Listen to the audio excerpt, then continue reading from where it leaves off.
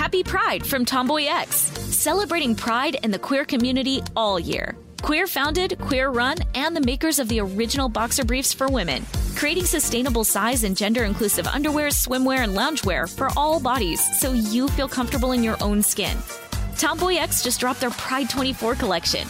Obsessively fit tested for all day comfort in sizes 3 extra small through 6X. Visit tomboyx.com. Danielle Moody here, host of the Woke AF Daily podcast. We've been with iHeart for a year, and what a year it has been. As we head deeper into 2024 and yet another life-changing election cycle, Woke AF Daily is here to keep you sane and woke. Make Woke AF Daily your podcast destination for 2024 election news and analysis. Listen to Woke AF Daily Season 5 on the iHeartRadio app, Apple Podcasts, or wherever you get your podcasts.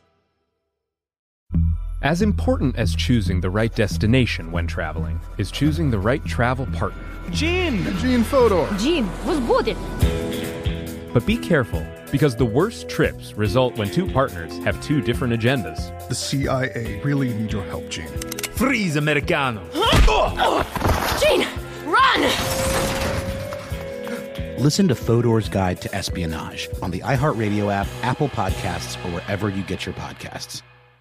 Hey everybody, Robert Evans here, and I wanted to let you know this is a compilation episode. So every episode of the week that just happened is here in one convenient and with somewhat less ads package for you to listen to in a long stretch if you want. If you've been listening to the episodes every day this week, there's going to be nothing new here for you, but you can make your own decisions. Sacred 23. Extremely exciting. It's finally 2023. That means only funny things can happen this year. That's your intro to this. That's right, Sophie. Welcome to It You Could crushed Happen it, buddy. Here. I won't hear any criticism. Yeah. Welcome to It Could Happen 5 Here. stars. 2023. Well, I don't know if I'm going to say they're welcome, but it is 2023. So Lord. Good work. Enjoy your year of discord, as if any year of the last 10 has not been a year of discord. Every year previously was totally normal and not chaotic. Yeah, so well, it's all downhill from here. First off, welcome back. We love some of you, presumably. I haven't met you, any of the ones that I love, but I assume you're out there. How's everybody doing? How's everyone's new year? Wow, just an absolute, that was a lie. Absolute slap in the face to anyone you've met on any of your live events that's a fan. Yeah. I love all of you. I'm not so nice to meet you. Thank you for coming in person for my event. Also, fuck you. That's what you just said. This whole episode is a series of slaps to the face because it's not 2023 for us. We're lying. We're all lying to them. Yeah, right now. Who knows if we make it that far? Today, we're recording this on December 19th, 2022. And what has happened today, friends? Also, who are you? Who is on this episode? Well, Garrison's here, as I've already spoken into the microphone. Oh my god. Do you know who else has spoken into the microphone? Sophie? Shireen? Question mark? I'm Shireen. Shireen. Now you have. Sophie? Yeah. Sophie? Yeah. Yeah. James? Oh. There's only one left. Oh, no. Mia. I don't think I've actually spoken into this episode yet. So you have now I have. There she is. Now you have. You've started the day. We did it. So that's how you introduce a podcast. That was so motherfuckers. incredibly awkward. No, it was perfect. No, magnificent. As if we had never done a podcast before. But before we get to this, to some of the Q&A stuff, what has happened today when we're recording it?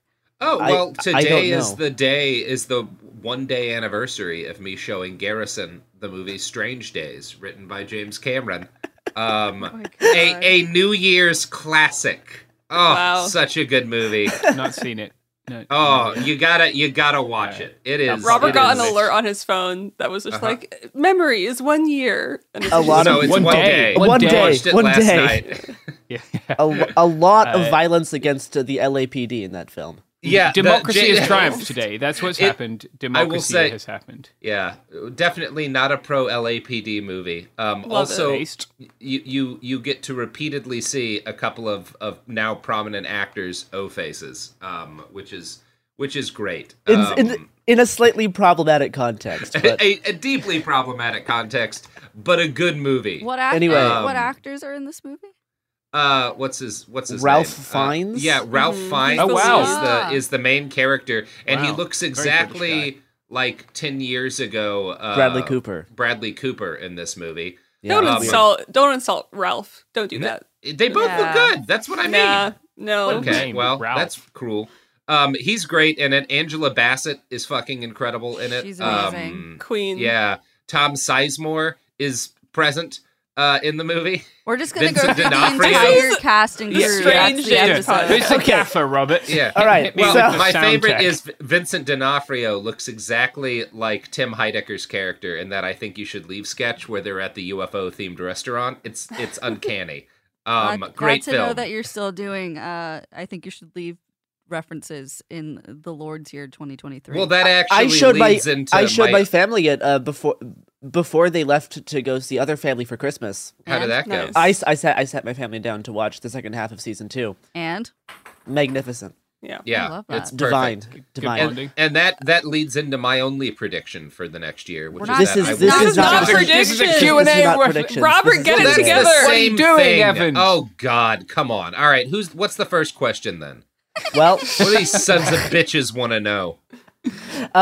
In an alternate universe where It Could Happen Here has a corporate office, does the staff get a Robert Evans book for holiday presents or a gift card? And we can actually answer this because factually. Despite not having a corporate office, there still was a holiday gift, which I have not actually received mine yet, so I can't say what mine is. But I know other people have received theirs. Yours? I don't know, Sophie. I ordered yours first. Well, Sophie, sometimes it'd be like that. Tracking. It's probably going to be... Yeah, Sophie about to ruin some UPS driver's day. Yeah. Chaos. But what did everyone else receive for their It Could Happen Here? Dearest Garrison will be delivered by 5:45 p.m. today. Out for today. There you go. It's okay, Garrison. I didn't get shit either. Oh. Boo fucking I actually did buy you something, but it hasn't come yet, devastatingly. What did everyone else get for their holiday gift? Was it a Robert Evans book? No, it wasn't. Oh my God. No, Robert, that would be Robert, deeply unhinged. Oh my God. Imagine you're that fucked up. That would be imagine hilarious. you're that unhinged that you're like... I think you should do that to iHeart. The higher up to iHeart. Send them your book as a gift. That'd be great. The second job I ever had, or third job, I guess, which was working for this accountant guy, this that he was seems not right. Yeah. He was a retirement advisor guy. He would help old people get their money in order to retire. It was mostly like helping him host events at like a Texas roadhouse where we would try to get old people to buy annuities.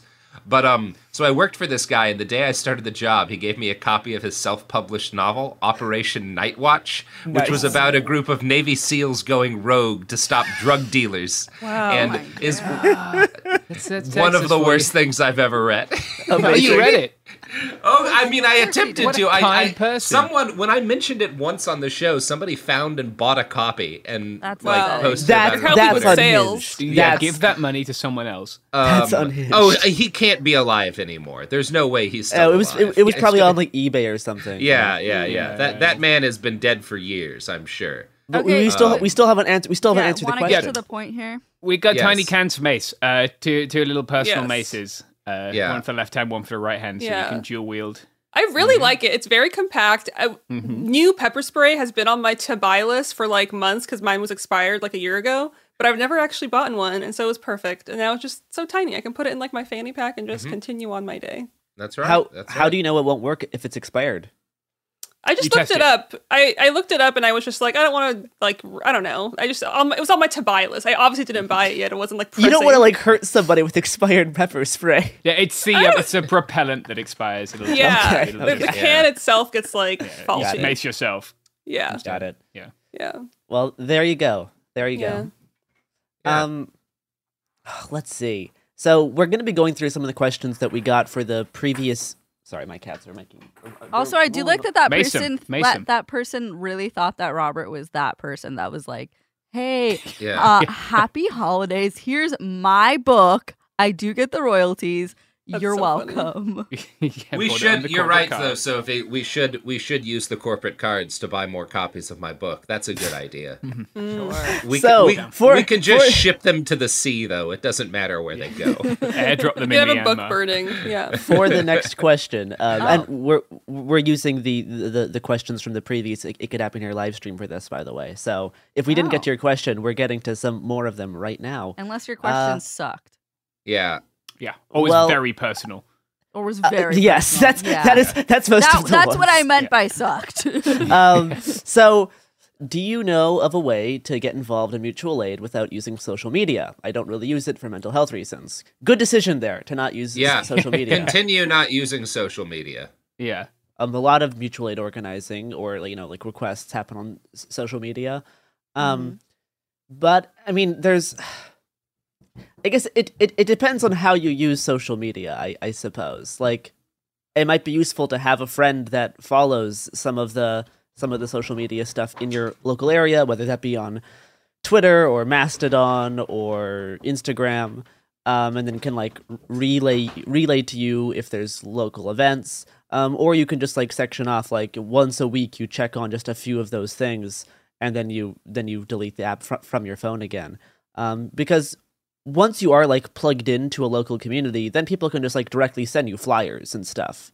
But you have to have those connections there in the first place, and those connections are really best made by going to things on the ground, whether it be a Food Not Bombs type thing, whether it be like a clothing swap.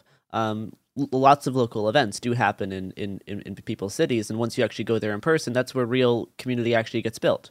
So it's kind of just breaking the ice to actually go to a few in-person things, and then people can send you direct flyers and stuff if you don't want to be doom scrolling looking for things. You don't have to even have an account if you don't decide not to. You can like view profiles on Twitter and Instagram without an account. Like, you can't like see the comments or whatever, but if you just want to see their profile every once in a while and check on what they're doing, you can do that online with no account. Yeah. Often as well, like when we're doing mutual aid things here, it tends to focus on the border a lot or unhoused people. And like in both cases, you can just show up and you'll meet someone who's helping in most instances, and then they can direct you, right? They can text you or signal you, whatever. Like, there were tons of people in 2018 when the migrant caravan arrived who were like much older, not on social media, often with church groups, and they didn't hugely like have I would say a lot of experience in that kind of area, but they deeply wanted to help, and they showed up, and people were like, "Hey, can you go to Costco and get this?" And they were like, "Yeah, absolutely." And and we used WhatsApp, and it was fine. And like, check around. Another option would be, obviously, if you have like a radical meeting space in your city, you can check there. If you don't have those, you can even see if there's any like radical coffee shops or cafes that maybe have like a bulletin board. People will often put up flyers for stuff there. You really have to start trying to be like plugged into your actual like IRL local community, and that's generally how that goes. You have to be more proactive than if you had social media is the main thing. You still have to show up either way, right? Like in the end. Do you know who else wants you to show up online? Oh, Robert Evans.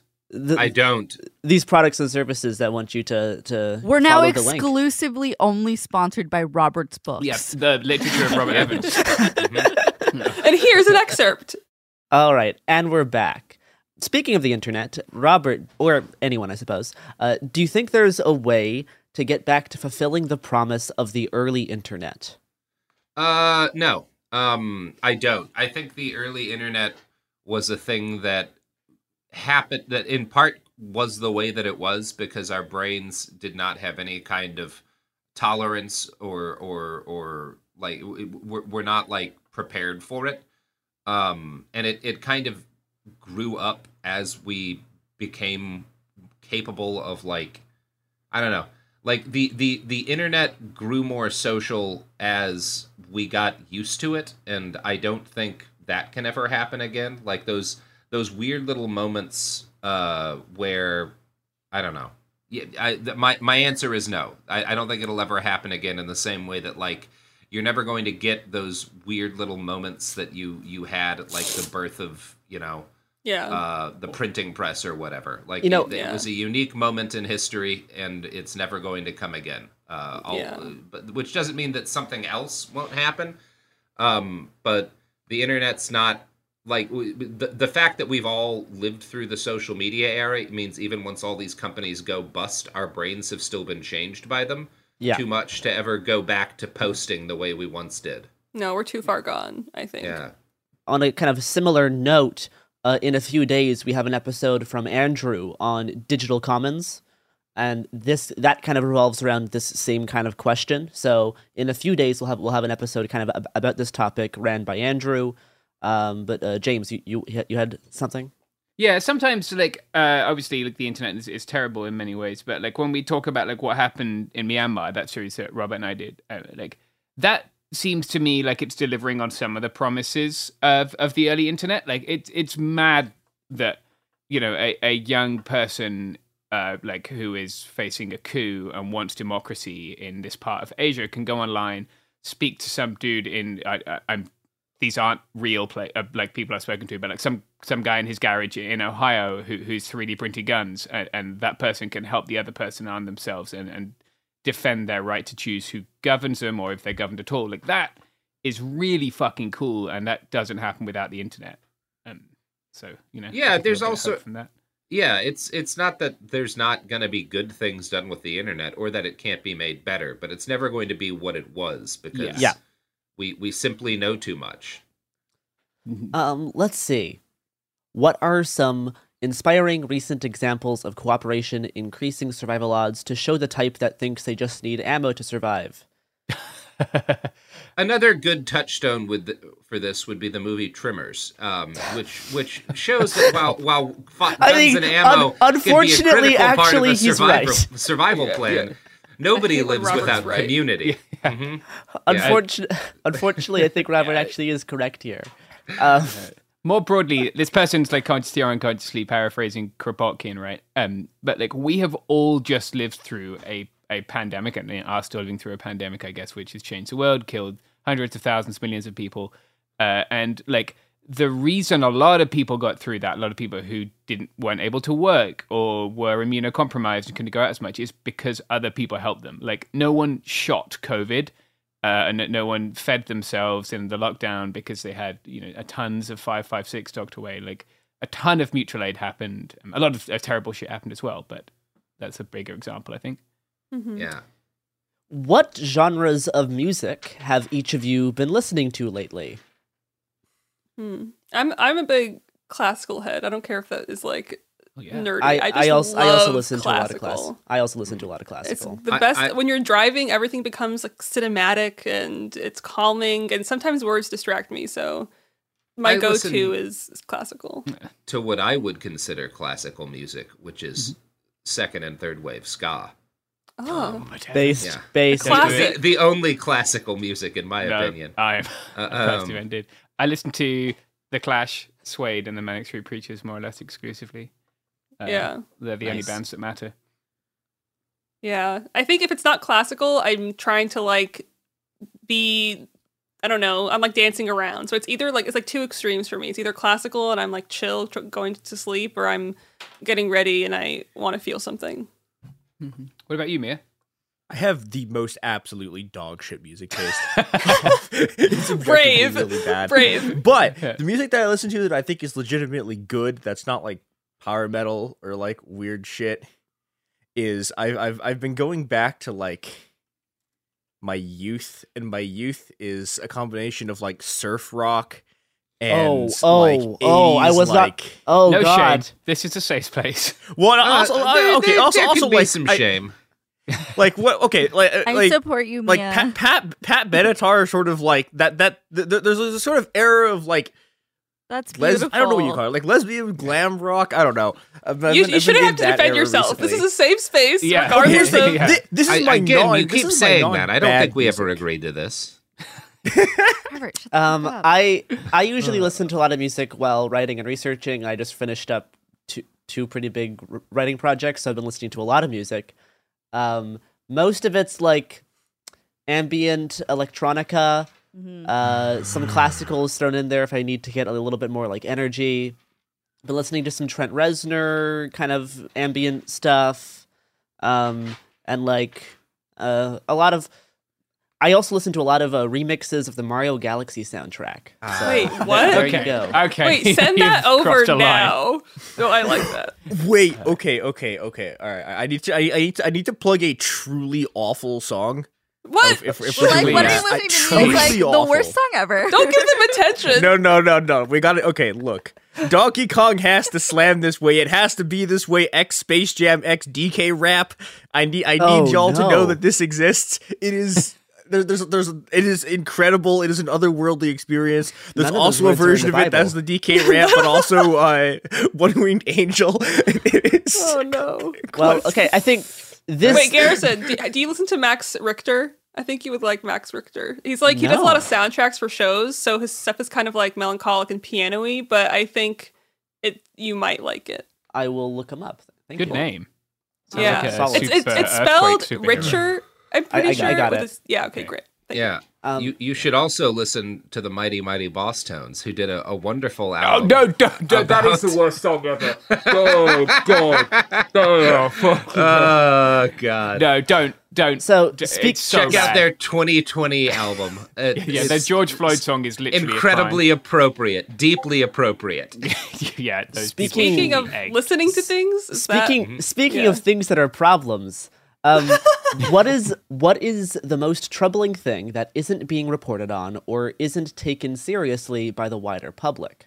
The fact that none of you said you listened to any rap music or any type of music that wasn't just... I thought Tupac was a given, okay? He's a level on his own, okay? I've been listening to Tribe Called Quest recently. Enjoy some.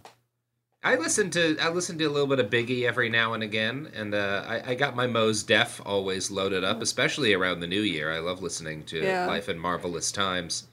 Yeah, Tupac's Black my on guy. Both Sides is a hell of an album. Let's see. I've always been more Biggie.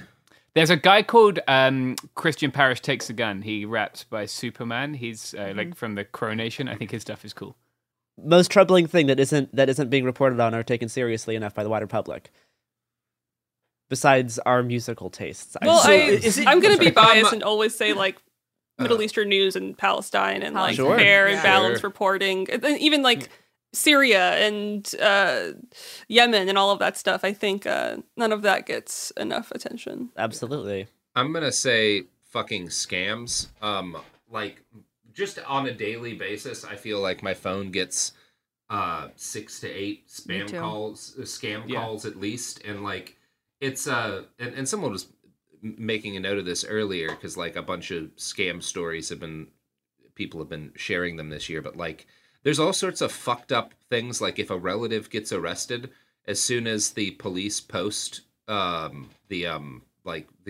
fact that like publicly post that they've been arrested, like the family, if they have numbers that scammers can find, will start getting auto dialed by like accounts claiming to be the police, saying that like you need to put money in their account now, or they're going into general population. And these are all like low hanging fruit things. Like they're targeting people who are not very savvy. Often people who have some sort of like mental disability, right? So folks who are kind of living a marginal existence in a lot of ways as it is, and they are like it's making it incredibly difficult for and folks who have like are cognitively impaired for whatever reason, including the fact that they're elderly. There's just like this, it's never been like this before, the sheer density of scams that people have to wade through.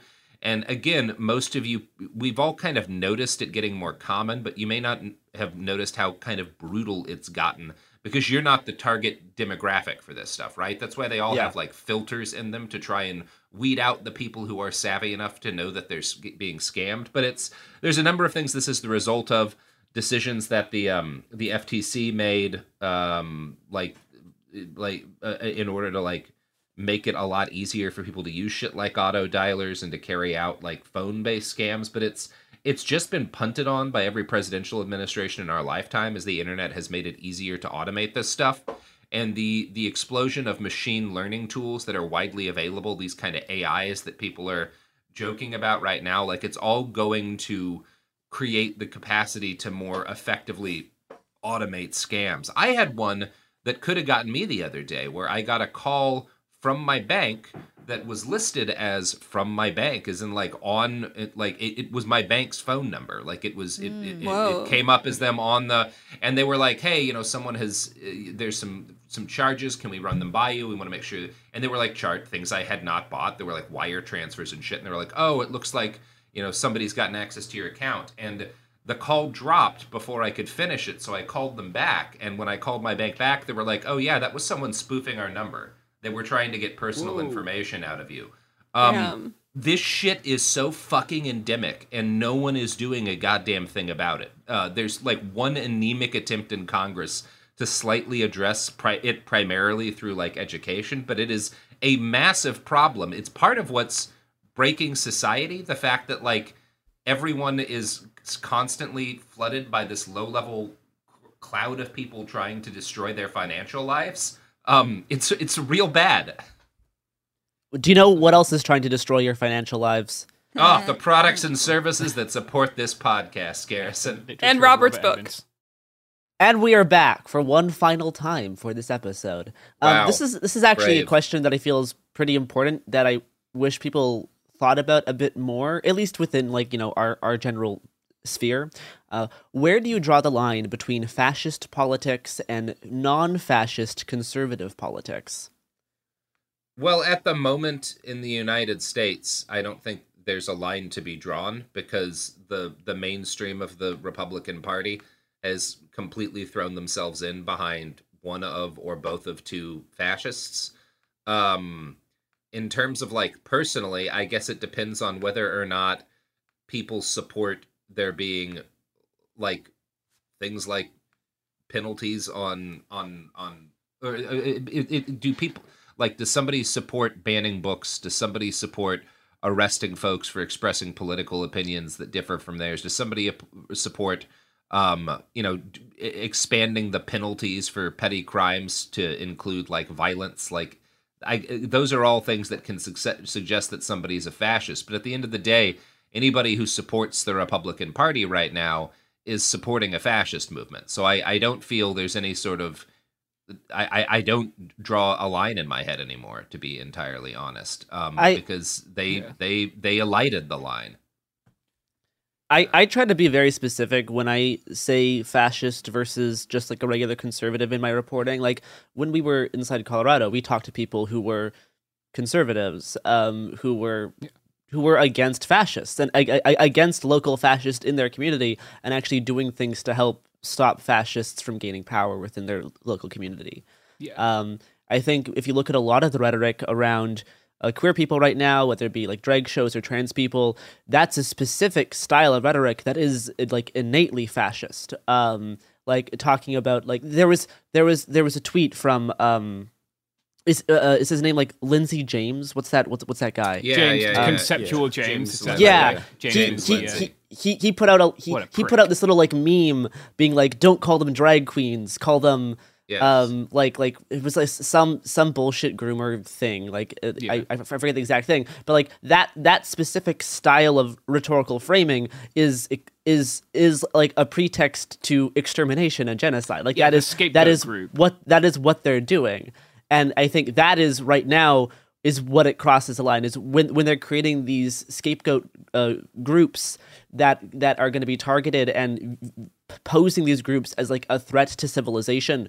That's where I kind of use that word for like fascist. Like that is generally in my research where I start employing that, versus, you know, some random guy who I'm talking to who, you know, wants there to be lower taxes and less regulation, because that position, as we've seen now, can eventually lead to the type of fascist policies. But I think that there is, when it comes to like people in your personal life and when it comes to like regular people who are not politicians, I think having a little bit more discretion is useful, because I think there's still a chance that some people who are currently conservative can not become fascists. Yeah, I would agree. I think in the US context, one sort of useful litmus test for people on the right is like, are the rules of the game more important than the outcome of the game?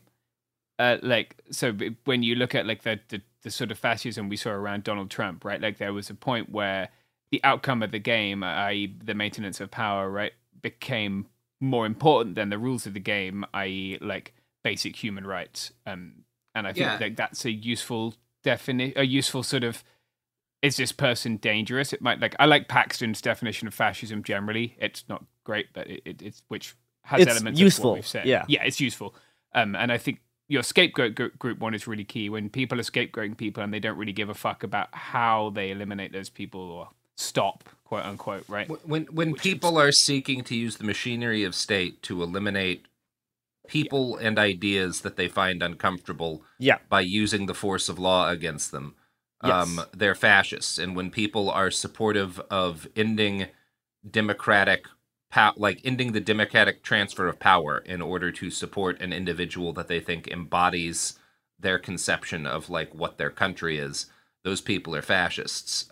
Absolutely. And I think that it's one thing, and I don't think it's usually useful if you're having a conversation with an individual to call them a fascist, even if they're behaving in ways that are kind of fashy. If you think that a productive conversation can be had, that might move them in one direction or the other. But at the end of the day, if somebody is supportive, for example, of a third term for Donald Trump, that person is supporting a fascist movement. And I don't think that there's I don't think it matters that like their individual reasons for doing it may be less fashy than someone else's. Like at the end of the day, they are supporting that, and that's kind of what matters to me.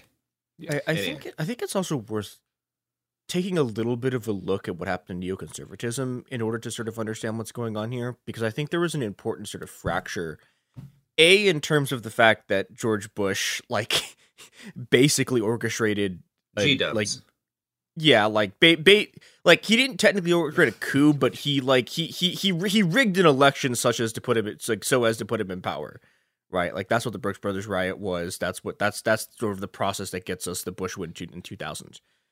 And there, this is an interesting moment, because if you look at what happens to conservatism over the sort of like the I don't know, the last 25 years of the 20th century, there's this interesting pivot where they make where in order to if you look at like what is the conservative response to communism in 1939, right? It's just like, we're going to be fascists, right? It's like literally we are going to be the Nazis. But by the time you get to like post World War II, by the time you get really to like the 70s and 80s, they start realizing that like people don't generally like fascism that much. And so the form of anti-communism that they take starts to be this sort of like rights-based, like weird sport, like freedom and human rights and like free markets and democracy. And there's this point where that stuff meets with like another kind of fascist politics, which is the sort of like the 2001 era state of exception stuff that happened after 9/11, where like people start talking about the gloves coming off, and this is getting into your sort of like looking at like Walter Benjamin's like conception of what fascism is, or am I blanking on that guy's name? Like Carl Schmitt stuff, right? Where it's like, here is a part of the state that can just like destroy, like that has sovereign power and can just sort of trample over the entire legal order in order to sort of perpetuate it, right? So this is like, okay, suddenly after 2001, like after 9/11, there were just like people disappearing into torture dungeons, right? And you get this moment where, on the one hand, yeah, like because George W. Bush is one of these people who's like the sort of like freedom democracy people, but then beneath him is, it collapses very quickly into this we are the torture dungeon stuff and this willingness literally to rig elections. And I think that's a sort of important moment, because there are sort of normal conservatives, right, who still have that kind of like freedom and liberal democracy whatever thing, and they're not really that fascist, kind of, but in some sense it doesn't matter that much institutionally, because the part of the Republican Party that survived was a combination of the torture dungeon, which is like Gina Haspel, like, and then Trump, who is the sort of emblem of this like the sort of like we're gonna take the election, we're gonna take power, we're gonna use the power of the state to just like murder everyone we don't like. And I don't know, like I think like you can find individual people who are conservatives who I guess like aren't Nazis, but the way that neoconservatism fragmented and the way that that kind of state of exception politics and that politics of sort of just like mass torture, and then also the willingness to just steal elections, like that, I don't know. That stuff I think forms this another sort of core of fascism that's there alongside the sort of queer extermination and stuff, and there, I don't know, and these things fuse together in ways, and yeah. I've rambled for long enough. We're going to do one more question, and I think we cover a lot of upsetting things on the show, some things that maybe are not, super fun to think about. But we also cover some like hopeful stuff as well.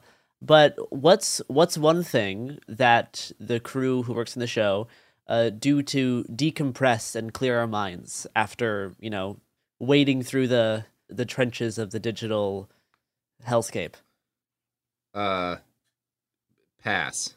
I feel like we might have answered something similar to this on the live I show. saw Robert playing Cyberpunk 2077 last night, so I know there's at least one thing. It does allow me to pretend that Keanu Reeves is my friend, which is nice. There you see. So he is your friend. You just got to meet him first. He's a very nice guy. I like to go camping. I like to go outside. Like I like to swim in the ocean and ride my bike and hike and camp and rock climb. Yeah, I second that. I need to go outside and just even like a simple walk with trees and hiking. I think it really helps me just decompress and be present again. Hanging out with queer people and intentionally not talking about Twitter bullshit, just like going and doing something, just like very laying important. around in the grass and just like talking about gay shit. It rules. It's the salve that heals the heart. Absolutely. Well, thank you everybody What's for your listening. answer? Me? Yeah. Oh, see, I was gonna try to just like nope, go right past that, wrap up the episode in a nice little bow. I don't know. I've been trying to get back into doing more kind of art stuff with my camera, whether that be photography or filmmaking, in like short form stuff. What else have I been doing? Yeah, I don't know. Taking drugs. Oh yeah. Wow. Yeah. Shrooms. There it is. Shrooms are healing. Shocking. Yeah. Shocking. Yeah. Incredible to say that on the podcast. Now you can wrap it up if you want to. Well, thank you everyone for listening to our Q&A episode. That's what I do to relax. Thank you. See, that's the thing to do. That's how you can actually pay me the medium bucks, buddy. Actually, there is one person who has tried to skirt past this question. Sophie. Yes, Sophie. Yeah, Sophie. What the hell? She looks. Yeah. What do you want? Sophie, you not only have to deal with, all of the bad stuff that we talk about, but you also have to deal with us. Mm-hmm. So what do you do to compress and clear your mind? Well, first of all, each and every one of you are the best. So let's start there. I really like making food for my friends and like meeting a friend for coffee and just like walking outside, or like finding like a little place that's like a local place, and just when you go in, there's like barely anyone in there, but then you get to talk to the people that work there and then order a nice little dessert or something. It's that kind of thing. I love that. I'm like, I have friends. That's literally what I read it. I said it and it sounded horrible. And then like obviously like having pets and being around animals is really solid. But it's also just like having a healthy balance of, focusing on a lot of the negative stuff, but really also putting your energy into a lot of the positive stories. I know that a lot of people feel like It Could Happen Here tends to lean towards the negative, but I really feel like we're a hopeful show. And I feel like as a network, Cool Zone Media tries to lean towards the hope and find, the good and the bad. And, that's why we have shows like Cool People Did Cool Stuff, which is with Margaret Killjoy, that really helps balance out a lot of the other things. So, yeah, I think finding the good and the bad, eating yummy food with your friends, and petting all the pets you can. Yeah. I also think a huge thing for all of us is taking plenty of Alpha Brain supplements. I like to take them. That does it for us today. That does it for us. Thank you for listening to It Could Happen Here. Have a good year of Discord.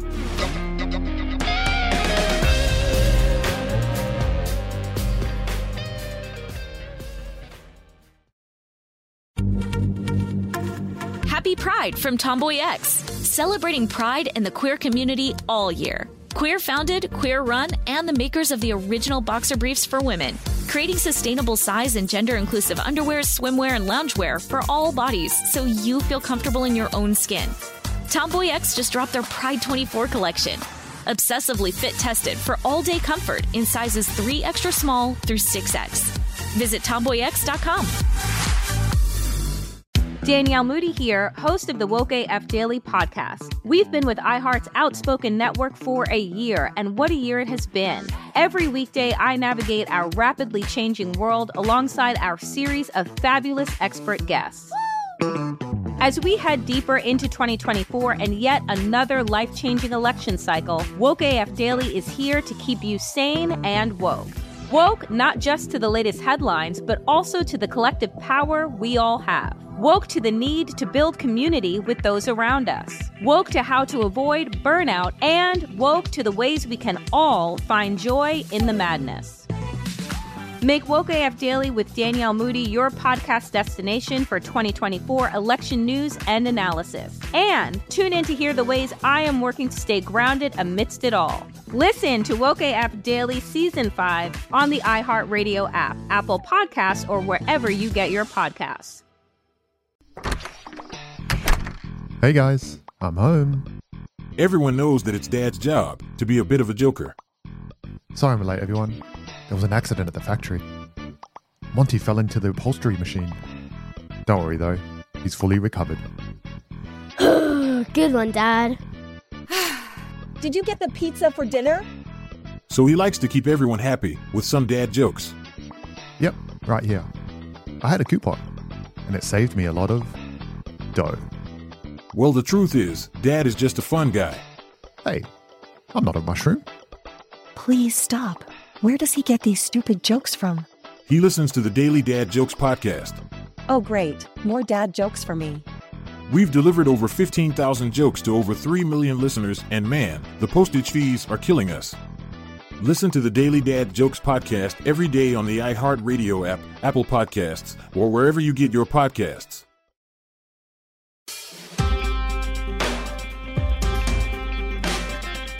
Oh, crikey, be biffy boo. No, I literally, because Garrison's so mean about the UK, I literally almost got Garrison all UK themed gifts for Christmas.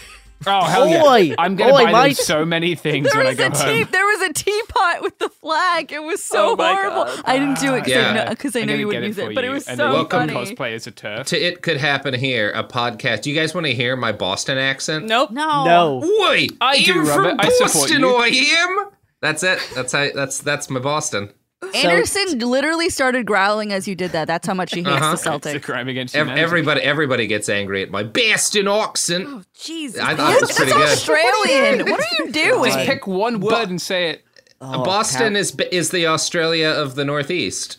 So this episode, we're going to be going through our predictions for 2023. Prediction number 1, Robert might not make it. Oh, no! He's spiraling.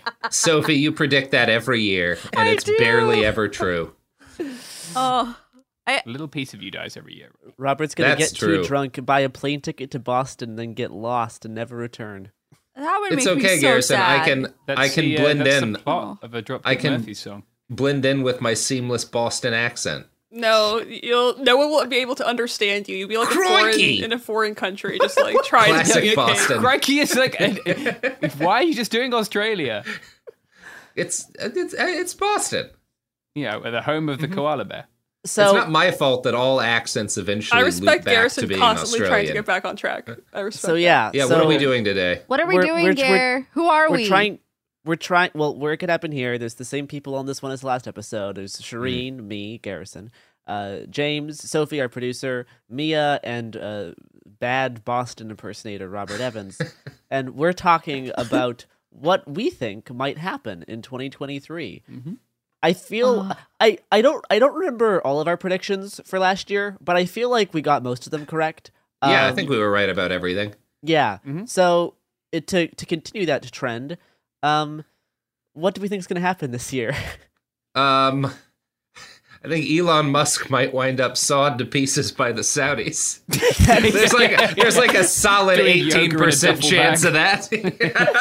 There is a non-zero chance. Yeah. You know, okay, the thing that's actually the most sort of surprising to me about that is that the SoftBank guy is still alive. Like, as much Saudi money as Elon has blown through, the SoftBank guy, like, fucking, the SoftBank guy lit the GDP of a regular country on fire in Saudi money. It's so funny. Like, investing in the most batshit companies in the world. It's amazing how bad they are with their money. By being landlords. Do you know how hard it is to lose money with a landlording business? Like, it's a German guy who wrote a book about it. So true. Anyways, I think we'll get a really good leak from the British royal family doing something absolutely despicable. And then, that's not and an then, addiction. That's just a thing that has but to like happen. really It's like high quality audio or video, hopefully video, and then I want to see video of what Prince Andrew's doing. And then it'll make UK politics even worse than it already is. Not possible. Yeah, that part I disagree with, but yes to horrifying leak from the British royal family. Horrifying leak, yeah. From like, I honestly, I don't know how British politics could be worse. That's fair. Wait, that's buddy, fair. That's fair. Keir Starmer's going to win an election and somehow make it even worse, despite being notionally the left party in the United Kingdom. I gotta say, somebody has to get you people on lockdown for the names. Keir Starmer, that's not a name. Wait, are you not familiar with Keir Starmer, the leader of the opposition? Unbelievable. I'm livid. Mm-hmm. Yeah, well, but no, I'm not. We had Boris Johnson, and it really can't get any worse. Yeah, I never forgave you guys for letting a Boris into power. Can I get my bad pop culture prediction out of the way? Yes, please. Is it Rocky and Bullwinkle? I think Pete Davidson will date a high profile politician in the next year. Sophie, I have a better one. Pete Davidson is going to date. That's a free space prediction. No, sorry, I have a better one. Oh, Pete Davidson is going to date Grimes. That's on everybody's list. I've seen that 7 times. I think he's gonna impregnate someone. That's my take. That's boring. I think that we're gonna find out something juicier.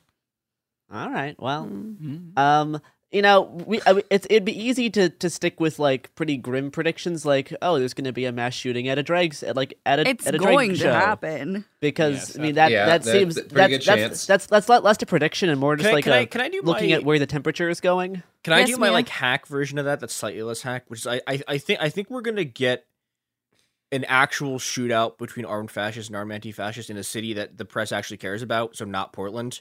That is entirely possible. We haven't had a shootout in Portland yet. I mean, that's the thing. Kind of. I mean, like there's been an exchange of gunfire.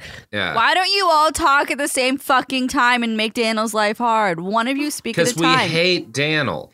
Welcome to 2023, Daniel. Yeah. I love you, 2023 Daniel. is the year we break Daniel. No. We have had an exchange of gunfire, though. No, we have not. Yeah, okay. I think she means like... Oh my god, it has not gotten better. It hasn't gotten better. We have had a person shooting into a crowd and another person shooting that person. We have had people fire at each other. But we have not had 2 different people exchange gunfire with each other. A group and neither have we had groups of people exchange gunfire with each other. That has not occurred yet. I agree. I think there's a real good chance it does. I'm more worried about the police opening fire on a group of anti-fascists than the fascists joining them. But all of those things are on the fucking table, and it gets more likely every time we roll the dice on that shit. Yeah.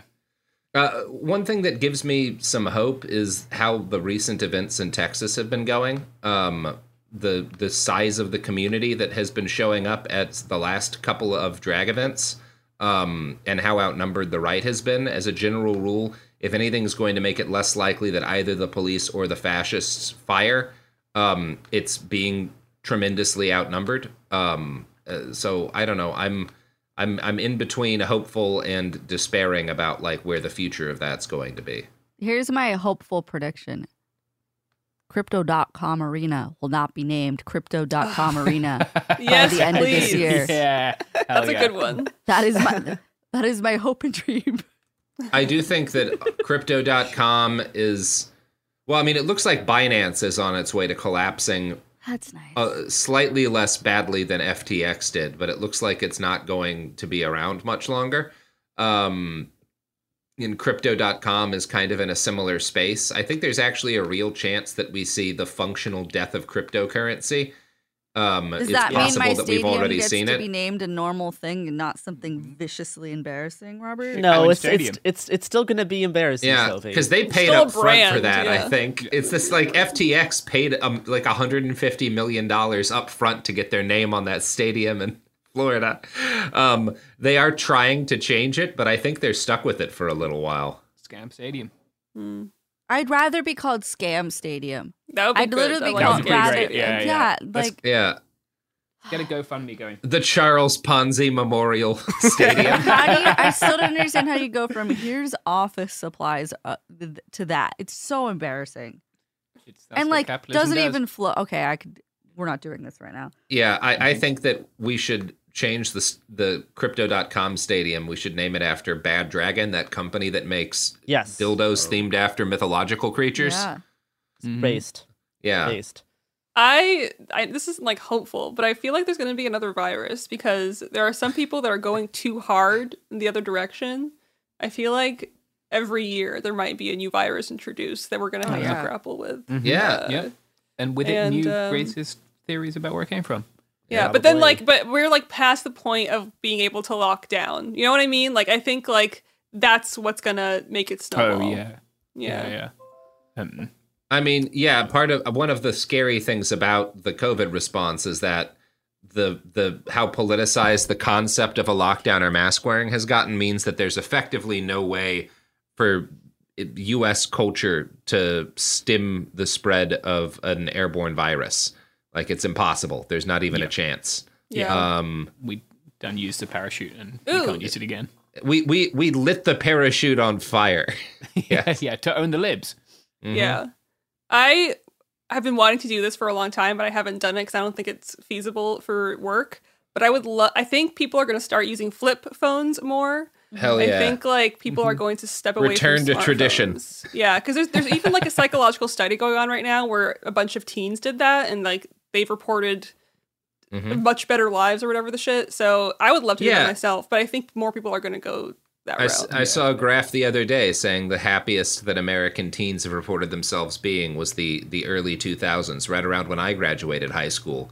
And all we could do with our phones was text each other to buy drugs and play Snake. And that's all kids need is the ability to play Snake and buy ketamine.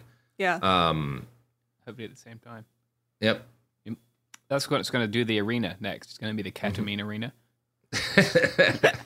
in LA. Well, do you know who could buy the arena? Robert Evans. Any of these products and services that support this podcast. That's right.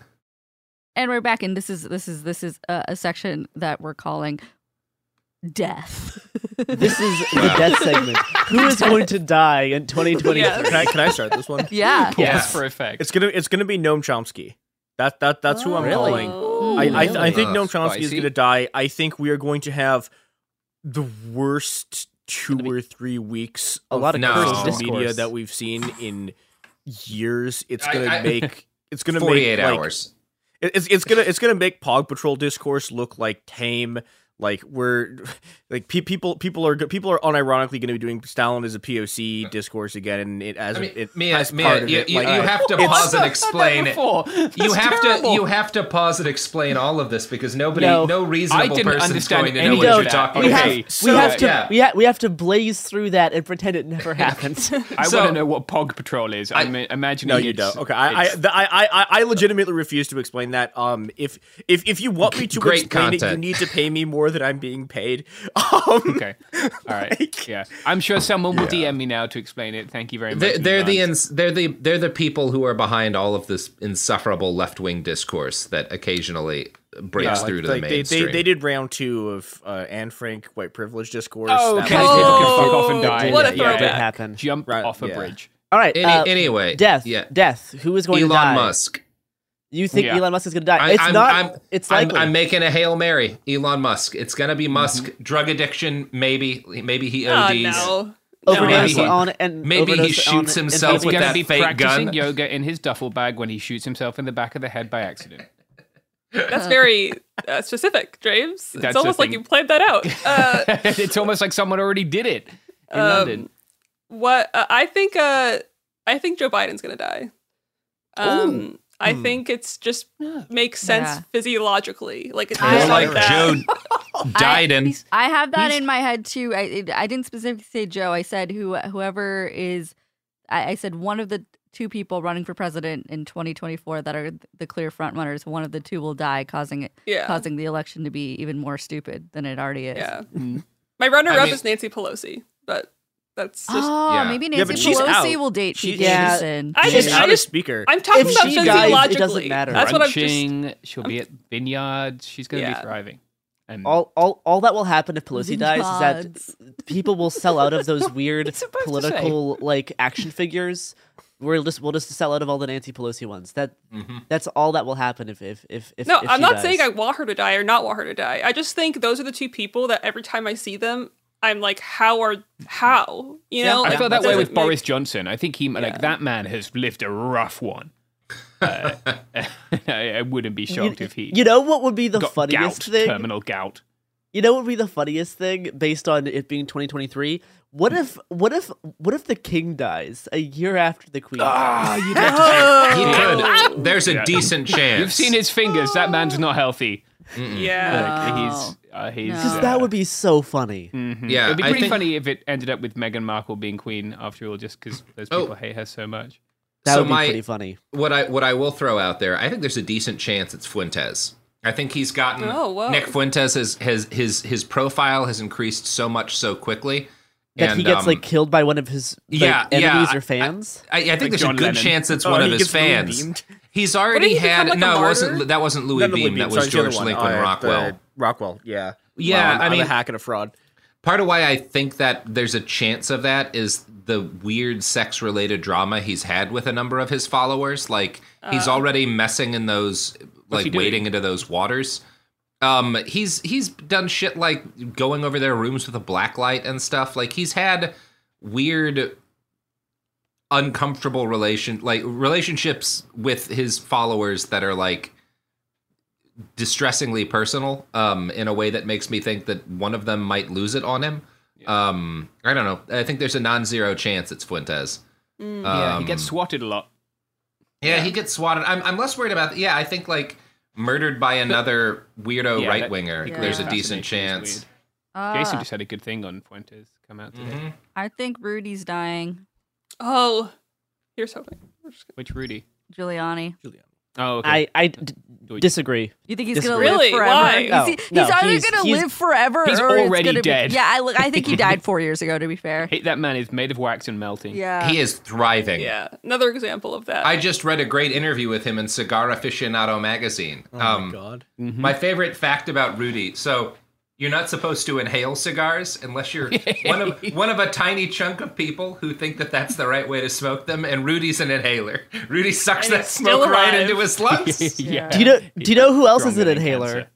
Is Steven Crowder, and we know that he's had a series of pretty significant medical issues. I think Steven Crowder goes back in the hospital, and I think he'll survive, but he will have to like live like he'll have to be like hooked up to like machinery to be able to keep going. So he's gonna be doing his show while hooked up to medical equipment. I think that is another one of my Jordan predictions. Peterson is not healthy, right? Is he still? It's It's impossible to ever say made what's statements. going to happen with Jordan. There's a Twitter frail. dedicated to if he's gonna die or not. It's pretty funny. There is a Twitter dedicated to if Jordan Peterson's going to die or not. Good point, Shireen. Speaking of Twitter accounts, I do think this is the year. Kissinger. Sorry, yeah, I've got Yeah, I think No, that's- I think it's never Kissinger. It's never Kissinger. Always bet against Kissinger. Yeah. Yeah. He's going to stay alive. Yeah, at least to like see another election rigged somewhere in the world or a coup. Wait, he's 99. Okay, I think he gets to 101. He gets yeah, to don't like put that out there. 108. he carries longest on lived human. Put way that out longer there. way longer than what he should. 108, 109 maybe. How are people, because I know several of us have said this in the past, how are people feeling about Kanye? Is he going to make it? I think Kanye, there's a decent chance. Like, absolutely again, seriously. non-zero. Yeah. Absolutely seriously, there's a decent chance that he dies from a number of reasons. Yeah, Garrison and I have talked about this a lot, and we both are on that side. But we think that's a I agree with that. I think well, I think the real money is on, does Kanye take anyone with him? Oh my god! Oh my god! But yeah, what if he takes out Fuentes? What if Kanye and Fuentes go out together? Garrison, there's not terrible numbers on that. That's so likely. That is not a 0%. Oh, I just got a single spark of hope in my dead soul. I think this is the year we lose OJ. Oh wow! I saw him give an interview the other day, and I mean, he looked unwell. OJ is just like Kissinger. He somehow keeps winning, even though he shouldn't. Yeah, Sophie. The smart money is never on betting against the juice. Oh my god! All right, well, do you know who else loves betting? The products and services that support our podcast. One of the weird gambling things that are auto ads for us. Yeah. Michael Jordan's dad for a while. Robert, that man was murdered. The guy who founded the donut shops, a Cambodian guy. He loved betting. That was his problem. Are we on break, or is this all before the break? Okay, great. Who's to say, Shireen? We have no idea. Yeah. All right, we're back. Any honorable mentions? Like any last throws? No, I feel we're like done. we covered a bunch. I'll just say, I really hope it isn't Britney Spears. Thank you so much. Oh my god. No, all right.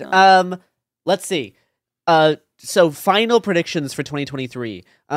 There is not the midterms, right? There's no significant kind of election this year, at least inside the US. Yeah. I think this is a prediction that's going to hurt Sophie. I think something really bad comes out about Harry Styles, and I am praying for it. I am praying that hurts so Shireen hard too, first of all. That something really damaging is going to come out about Harry Styles.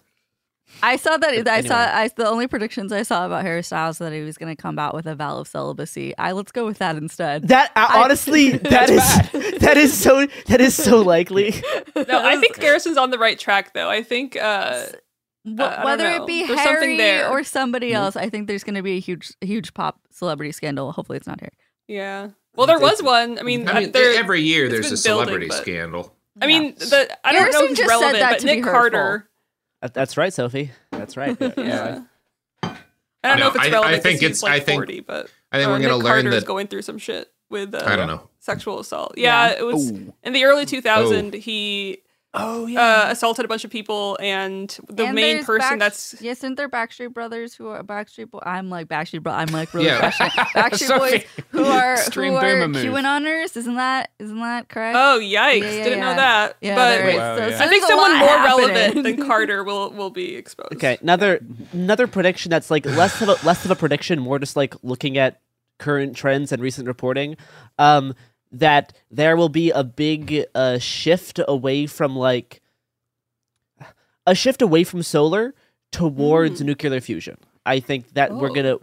I think on the fusion stuff's too far out. But no. I think on the governmental level, whether or not it works or not, there's going to be a big shift towards talking about fusion as the solution to climate stuff. I think that'll particularly be influential around people who don't want to support meaningful climate change mitigation activities now. I agree with you there. Yeah, like a shield.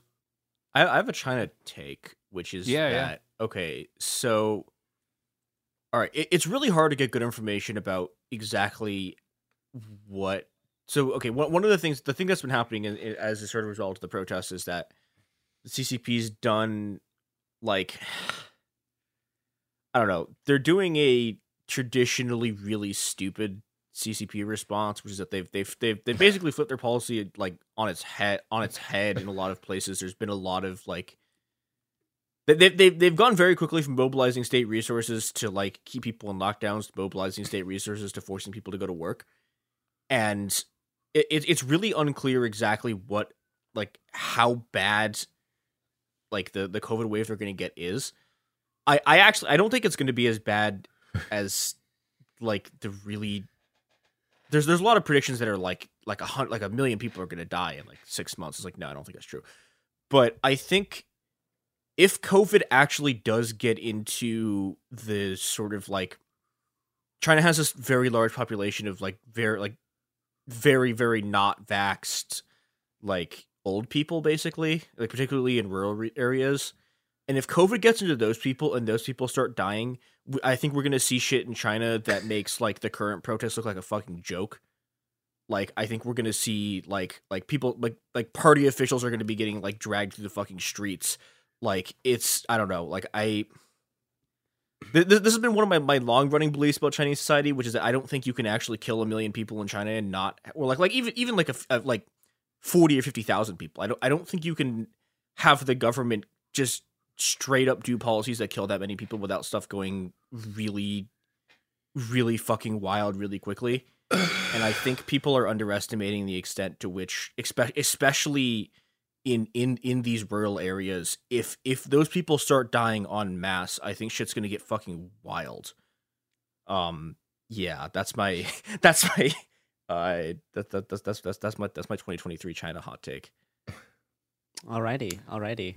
I bet someone does something horrific with a 3D printed gun of some kind. Oh no! Somewhere, and there's a whole bunch of panic and that was the next thing I was going to say. My prediction was going to be there's going to be significant pressure on a federal level to ban the production of 3D printed guns. Mm-hmm. And on an international level. Yeah, because I think there's a really good chance it happens somewhere in Europe, in the same way that like you had the Bataclan massacre kind of done using remilitarized, demilled like prop guns. Yeah. I think there's a good chance that we get something maybe out of Germany with a high body count that pushes internationally for restrictions and crackdowns. Anyone have a prediction on who Trump will pick as his running mate? Ooh. Sarah Palin. I think it could be me. I think I could get honestly though, like if you're on the ground in Alaska, like almost every single person because Jamie was working on a story for us that's based in Alaska. They like her there. They're like, she's not that bad. We don't get it. Literally, she's so popular. Oh no. Yeah. So I don't know who Trump's gonna pick. There's so many people he could that feel like too obvious or too much, like they're too popular that they could threaten Trump's singular brand. Because I don't think he wants another big voice. I don't he think wants someone to be slightly passive. I don't think he'll pick like he's not going to pick like Marjorie. Greene. Yeah, exactly. He's not picking her. I don't know which one, but I think he'll pick a black Republican. I think that's Larry Elder. That's Larry whoever Elder, the quietest. Larry Elder's of too them loud. Is, yeah, I don't think he'll pick somebody he can't. Herschel control. Walker. Herschel Walker. Oh God. Yeah. Garrison, don't speak that into being. I don't. But also, I can imagine that. I think that is my prediction. I think. But Walker lost, and he does not like losers. I think, which is why he hated John McCain, who lost Vietnam. I think he'll probably. I think I see him picking a woman. Oh, I think I see him picking a woman, which will be good for his optics. I just don't know I just don't know of a woman that's either like high profile enough but still quiet enough that Sarah he Palin. would pick. No, Palin can't be quiet. He's not going to do Palin. People be loving Sarah Palin. It doesn't matter what they love. What matters is that Yeah. Trump doesn't want somebody who has the potential of distracting attention from him. And she's been a big enough media figure in her own right that I think he'd be worried about it. I think it's Kanye. No, they hate each other now. I'm just saying that's the vibe I'm getting from what I think what I think he thinks will help him. Like a black man that can speak kind of the same way Kanye speaks to his audience, like maybe before the anti-Semitic shit. But just a black man Republican, I think, is what will happen. I think he has two flanks that he can be hit from in the Republican Party, and one flank is just like the anti-vax flank, and then his second flank is like someone who tries to like tap into the evangelical voters who are kind of pissed off at him, And I think, I mean, I feel like I think DeSantis will probably go after that. Yeah, but I think he's gonna pick someone either to shore him up in the anti-vax front, or he's gonna pick some someone who every evangelical knows and who no one else has ever fucking heard of. I think the latter is more likely with those options. Yeah, or somebody from his family. I think he's. Oh, no. I think he's that. Is that allowed? That would be really funny. Donald Trump and Donald Trump Jr. Yes, that would be so Barron. No, it's gonna be Ivanka. It's gonna be Ivanka. No, it would be. Yeah, I think she's too woke. She's like. I think it would absolutely be Ivanka. Yeah. Because she's on the dark side. He doesn't have an ounce of respect for the rest of them. I think he doesn't want to fuck them. That's why. That's actually not unlikely. Like, if he is going to pick a woman, I think that is actually that's who I would predict. My money's still on Herschel Walker. But I think that is not a non-zero chance. Yeah. Or he goes somebody that's not even remotely in the game at all. Yeah. That's likable in, either a religious community or, somebody that's on TV but isn't somebody that's on TV and in your face. Yeah. But yeah, so like he's not picking like a Kimberly Guilfoyle or anything like that, which would be so fucking awful. Oh my god, I thought about it. It's really bad for all of our ears. But yeah, so I don't know. It's gonna be bad. Okay. Yeah.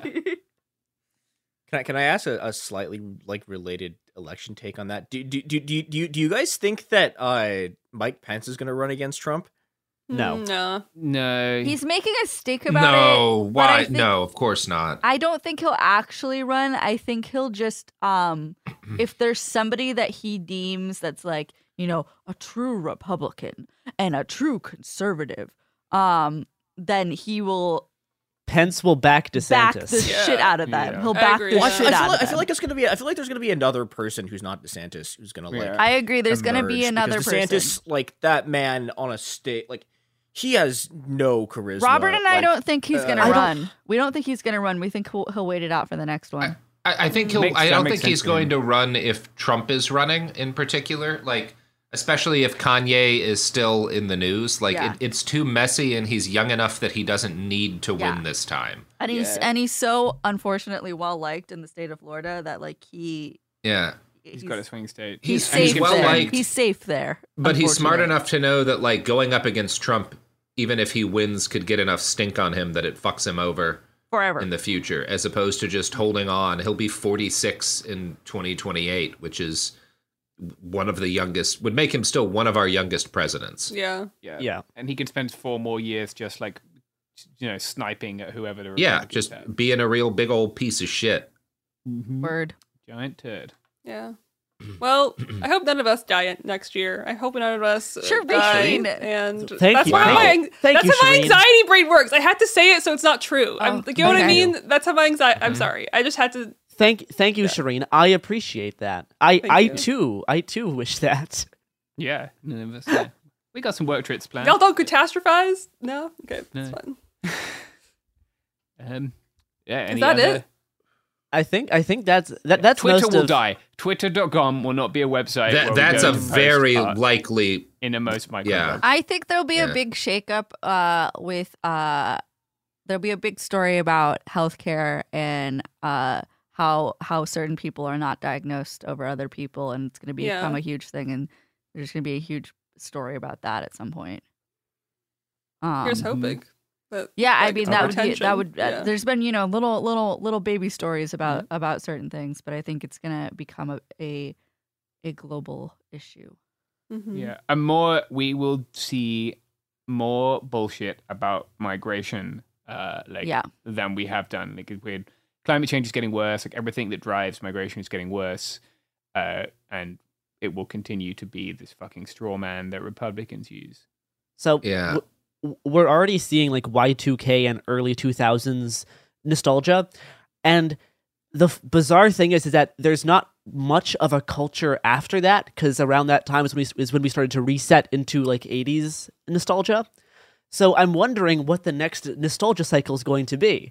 I think things like in Britain, the whole landfill indie culture that came around in late first decade of this century. Yeah, you're right. You're right. I think maybe Richard like Ashcroft hippie dads. 70s. I think people are going I to go saw that a way. video of a youth. I'll just call them a youth. Wow, Sophie. A youth trying on one of those cursed stretch comb headbands. Stop it. Those things fucking hurt. You're gonna hurt yourself. You're gonna poke something. It's gonna be bad. They're not cute. No. Gonna bring don't back want the, them back. We don't the need wristbands. that. Live-throwing wristbands. Wristbands Hear are me already out back. here. I already keep seeing them. And the little plastic bangles back. The butterfly the snap clips ones, the back. ones that snap and I've seen the snaps. Yes. Yeah. Oh Mega. God! Please don't bring hear back. Hear me out here. Go, New Chris. metal. New metal's coming back.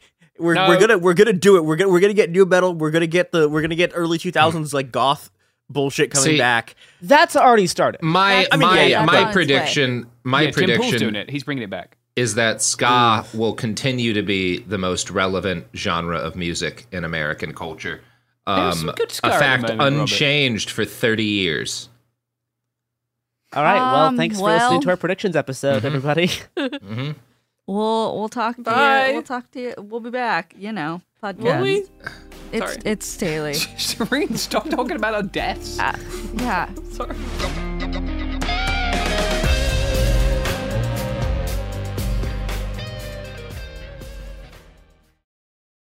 Happy Pride from Tomboy X. We just dropped our Pride 24 collection. Queer founded, queer run, and creating size and gender inclusive underwear, swimwear, and loungewear for all bodies so you feel comfortable in your own skin. Visit tomboyx.com to shop. Danielle Moody here, host of the Woke AF Daily podcast. We've been with iHeart's Outspoken Network for a year, and what a year it has been. Every weekday, I navigate our rapidly changing world alongside our series of fabulous expert guests. As we head deeper into 2024 and yet another life-changing election cycle, Woke AF Daily is here to keep you sane and woke. Woke not just to the latest headlines, but also to the collective power we all have. Woke to the need to build community with those around us. Woke to how to avoid burnout, and woke to the ways we can all find joy in the madness. Make Woke AF Daily with Danielle Moody your podcast destination for 2024 election news and analysis. And tune in to hear the ways I am working to stay grounded amidst it all. Listen to Woke AF Daily Season 5 on the iHeartRadio app, Apple Podcasts, or wherever you get your podcasts. Hey guys, I'm home. Everyone knows that it's Dad's job to be a bit of a joker. Sorry I'm late, everyone. There was an accident at the factory. Monty fell into the upholstery machine. Don't worry though, he's fully recovered. Good one, Dad. Did you get the pizza for dinner? So he likes to keep everyone happy with some dad jokes. Yep, right here. I had a coupon, and it saved me a lot of dough. Well, the truth is, Dad is just a fun guy. Hey, I'm not a mushroom. Please stop.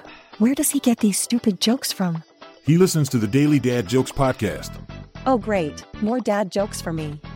We've delivered over 15,000 jokes to over 3 million listeners, and man, the postage fees are killing us. Listen to the Daily Dad Jokes podcast every day on the iHeartRadio app, Apple Podcasts, or wherever you get your podcasts.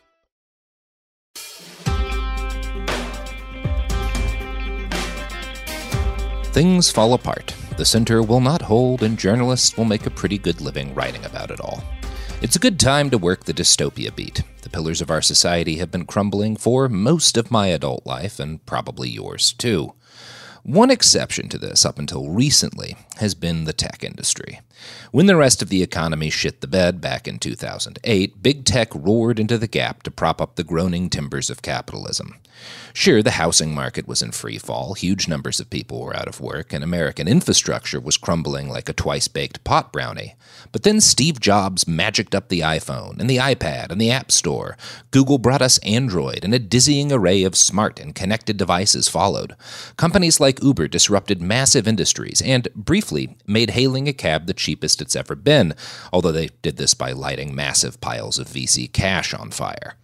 It was in this period of what would prove to be irrational exuberance that I started my career as a tech journalist. That was the job title my boss gave me, and it's what everybody else in the industry called themselves. In reality, most of us were just extensions of big tech's PR agencies. All the big tech news websites of that era, SlashGear, Engadget, Boy Genius Review, and the place I worked for, i4U News, made most of their money off the back of a peculiarity in Google's search algorithm. The gist of it was this. If a bunch of websites all published articles that were basically rewritten press releases about, say, a new gadget, or rewrites of someone else's report on rumors about an Apple product, Google would assume that this was a hot topic, and they would bump everybody up on the algorithm. You could make a tidy profit just paying a handful of writers to rewrite press releases or copy reports from some of the few sites doing actual tech journalism. And this is where I got my start in reporting. I wrote 10 articles a day, 5 days a week for several years, until Google fixed their algorithm and wiped my silly little industry out in the blink of an eye. It's fine. In this case, we kind of had it coming. It was nice to get paid to sit home and write, and the experience putting out a shitload of words every single day that were polished enough to print was pretty good for me. But it wasn't journalism. And so, while I was doing it, I started seeking opportunities to actually get out into the world and do original reporting. And that's what first brought me to the Consumer Electronics Show in Las Vegas in 2010. CES, as it's known, is a tech industry insider event for analysts, manufacturers, and media. They come and they show off new products and gadgets and apps, and journalists walk around and look at everything and then write articles about it. Companies spend millions of dollars every year on massive, multi-acre showrooms for their products and dream up ludicrous demonstrations of their new tech. One that sticks out to me from, again, about 13 years ago is watching some company or another charge an electric car inductively. That means there was nothing actually plugged into the vehicle. They just parked it like you would put your phone on an inductive charger, and they charged it that way. The whole process was so energy-intensive that it dimmed the lights in the Las Vegas Convention Center, which, if you've never been inside of it, is about the size of a small city. The spectacle was always the best part of CES, and with all the money pouring into big tech, it was a great place to be a reporter. Every big booth had free wet bars and piles of free swag. I left every year with a sack full of USB drives and thousands of dollars in products to test. There was so much goddamn money everywhere that even a dumb kid like me with no real connections could do okay. Collapse was always and has always been present at CES, however, looming in the background over doomed product categories and vast, tottering businesses that didn't realize they were already dead. I'm thinking primarily of RIM, the people who used to make BlackBerries here. Another good example would be Motorola. In 2011, their booth was one of the largest at CES.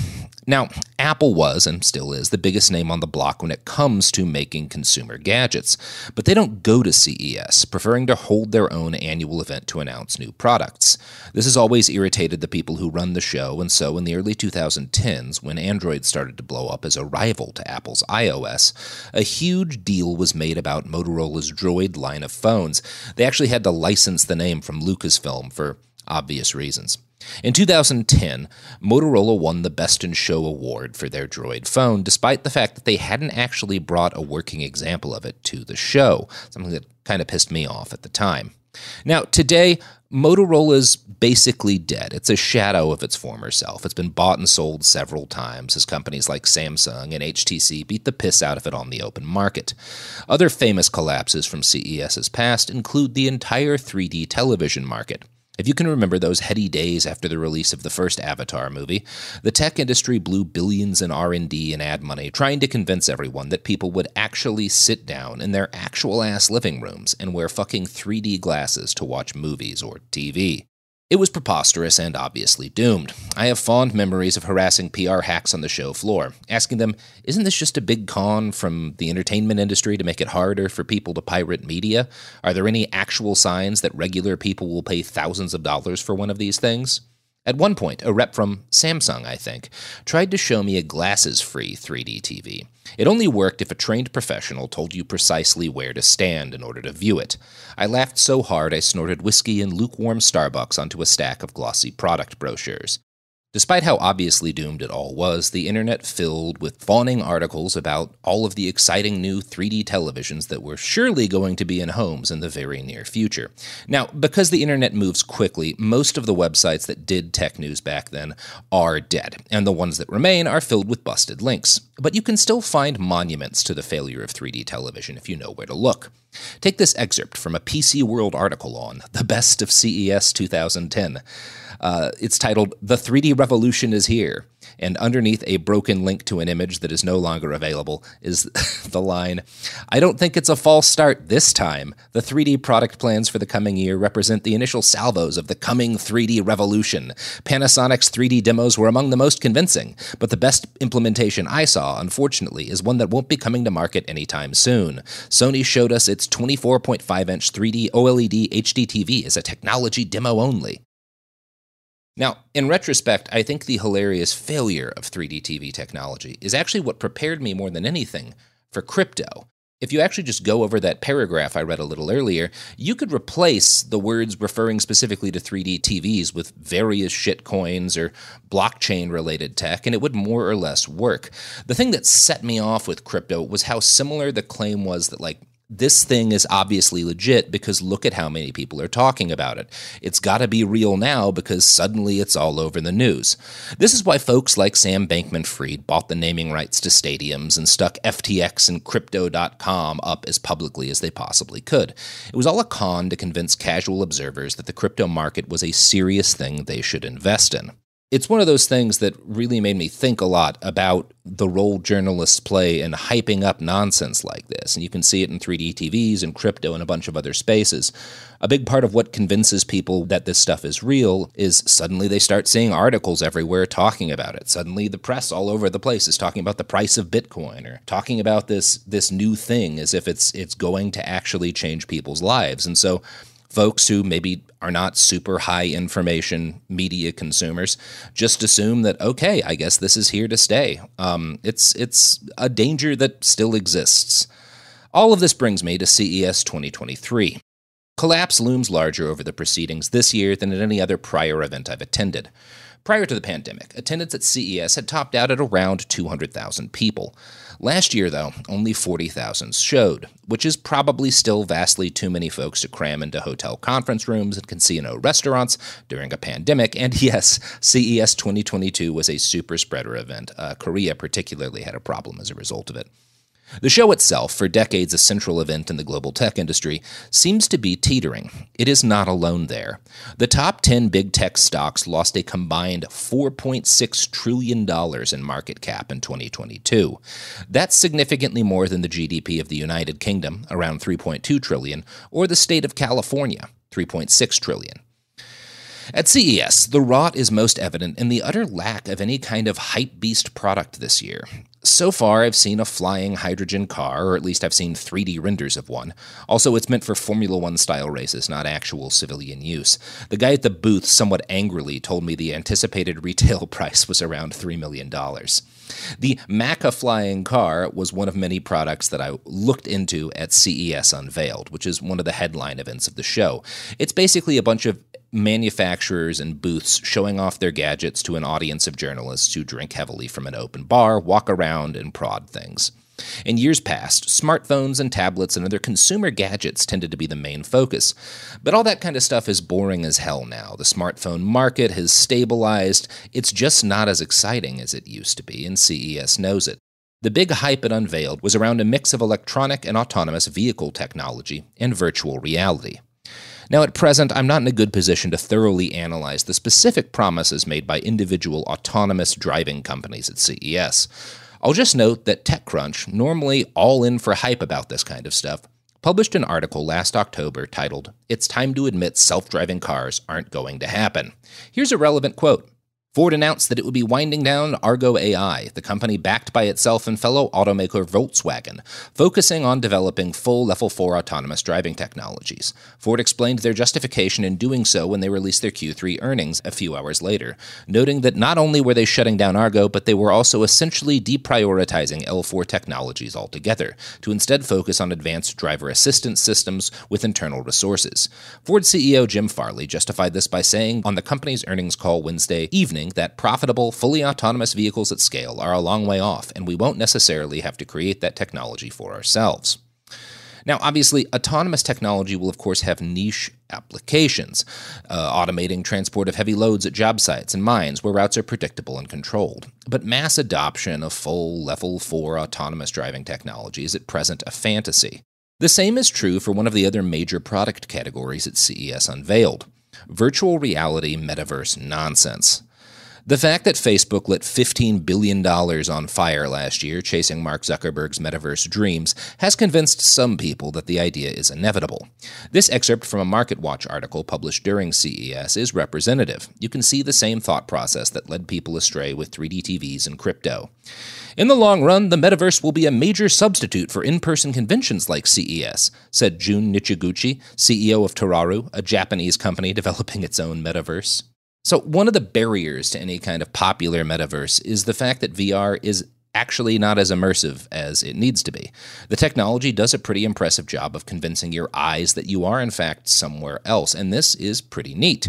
But the rest of your body is inevitably standing or sitting awkwardly in a room somewhere.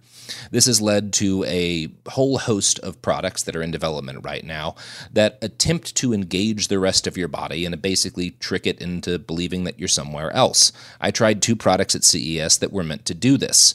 The first was the Tact Suit X from bHaptics. It uses haptic feedback technology, which is the stuff that makes your phone buzz when you press a button on your touchscreen. Companies like bHaptics hope to use advanced versions of the tech to mimic physical sensation. This would make the metaverse feel much less awkward and dissociated, and also provide a whole new market for online sex workers. There are several of these suits at CES, and all of them seem to have won innovation awards, or at least they're honorees in the CES Innovation Awards, which is a thing that basically anyone seems to get if they make something expensive enough and bring it to the show. To be frank, I think these suits are bullshit. The one slightly cool thing about the Tact suit is that the gloves, it had like gloves and a feet component. I was able to test the gloves and the actual chest suit thing. The gloves do a pretty okay job of emulating a physical keyboard, or at least a small keyboard on like a smartphone style device.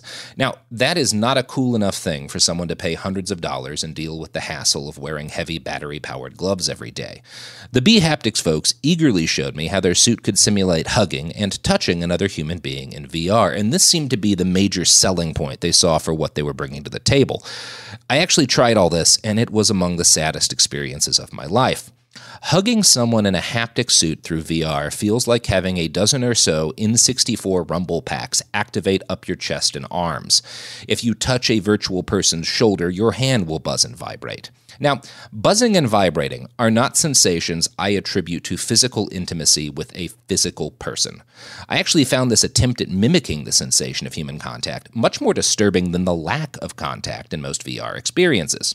The tech industry has also pinned a lot of hopes on augmented reality. I think this is closer to being realistic, but there are still a metric fuckton of vaporware and snake oil products, often marketed as increasing accessibility.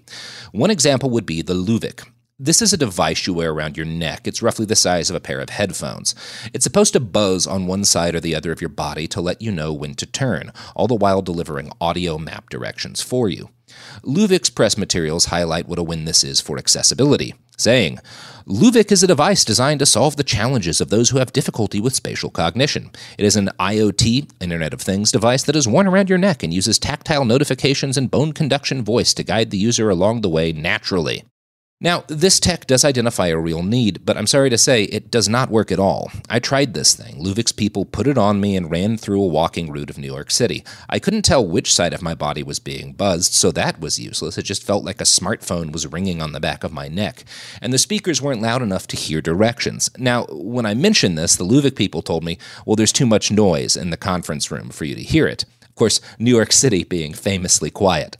And then there's the stuff that I suspect was just outright snake oil, rather than being broken like the Luvik. This is probably best embodied by the electric circlet I saw there that's supposed to stimulate your brain to reduce your stress while you sleep.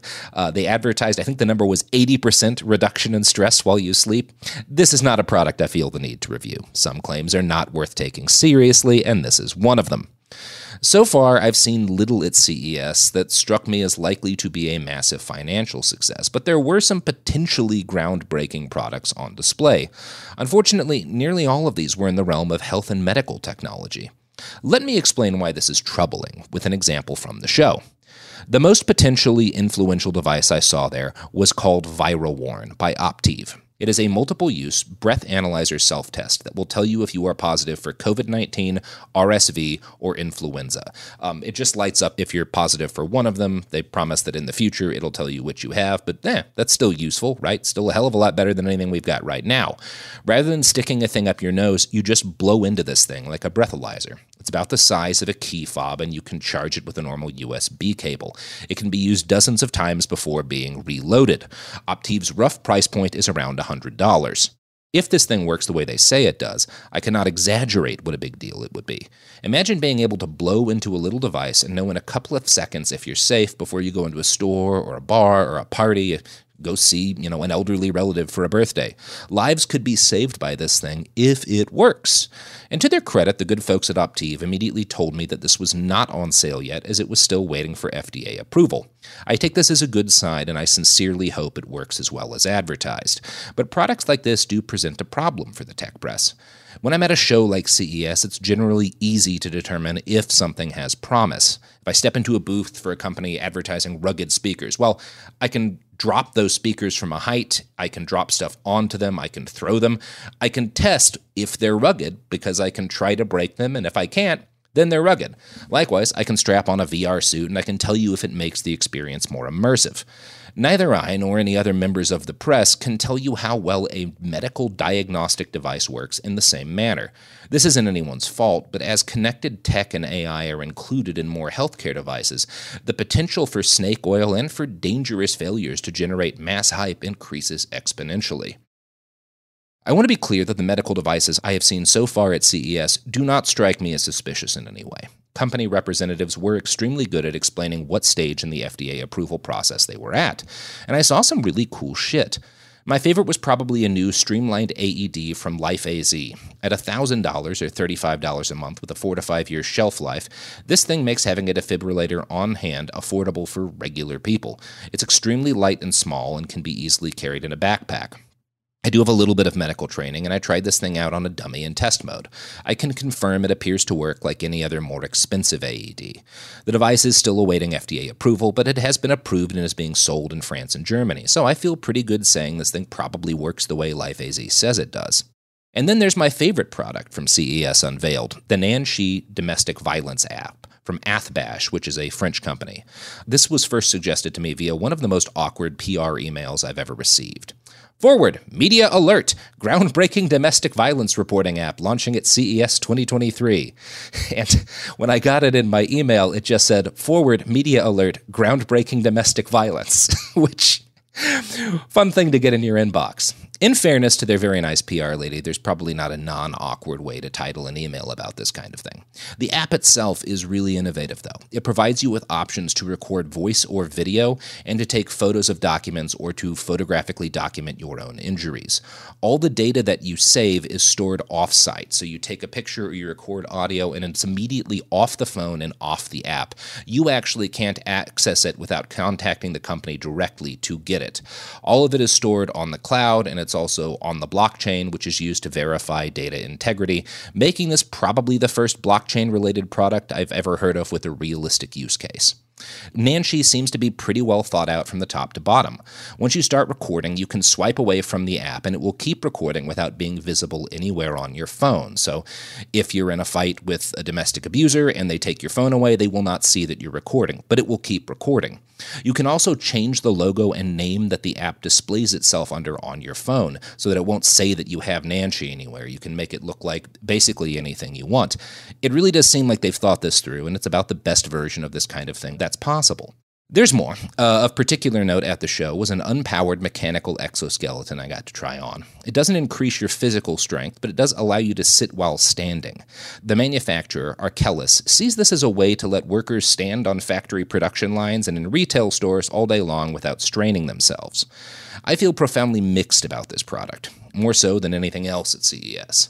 On one hand, it works really well. I got to try it on, and it's kind of a marvel on the mechanical level. You can still walk perfectly well with it on, but you can just kind of sit at any point going limp, and it's actually really comfortable. On the other hand, it costs $3,000, which means very few retail workers are ever going to see one. So far, its primary use in the real world has been helping to keep auto workers comfortable while they shotgun more cars out into a world with far too many of them. It's all very emblematic of the way CES makes me feel these days. Inside the roiling sea of snake oil and broken shit are some really cool ideas, but they're all wedded to an industry that has mostly forgotten how to do anything new. Over the coming days, I'm going to look at a new smartphone from Samsung. It rolls up, I guess. Check out more VR haptic devices, none of which I expect to work very well, and I will hopefully get to lift some heavy weights wearing a powered exoskeleton. That one I'm actually looking forward to. I am open to the possibility of finding stuff that's cool here. But at the end of the day, nothing I've seen and nothing I'm likely to see has changed my overall impression of where the tech industry is today. It's a big, bloated monster, slowly bleeding out before our eyes. Hey, we'll be back Monday with more episodes every week from now until the heat death of the universe. It Could Happen Here is a production of Cool Zone Media. For more podcasts from Cool Zone Media, visit our website, coolzonemedia.com, or check us out on the iHeartRadio app, Apple Podcasts, or wherever you listen to podcasts. You can find sources for It Could Happen Here updated monthly at coolzonemedia.com/sources. Thanks for listening. Happy Pride from Tomboy X. We just dropped our Pride 24 collection. Queer founded, queer run, and creating size and gender inclusive underwear, swimwear, and loungewear for all bodies, so you feel comfortable in your own skin. Visit tomboyx.com to shop. As important as choosing the right destination when traveling is choosing the right travel partner. Gene Fodor. Gene, was будет? But be careful, because the worst trips result when two partners have two different agendas. The CIA really need your help, Gene. Freeze, Americano! Gene, run! Listen to Fodor's Guide to Espionage on the iHeartRadio app, Apple Podcasts, or wherever you get your podcasts. Danielle Moody here, host of the Woke AF Daily podcast. We've been with iHeart for a year, and what a year it has been. As we head deeper into 2024 and yet another life-changing election cycle, Woke AF Daily is here to keep you sane and woke.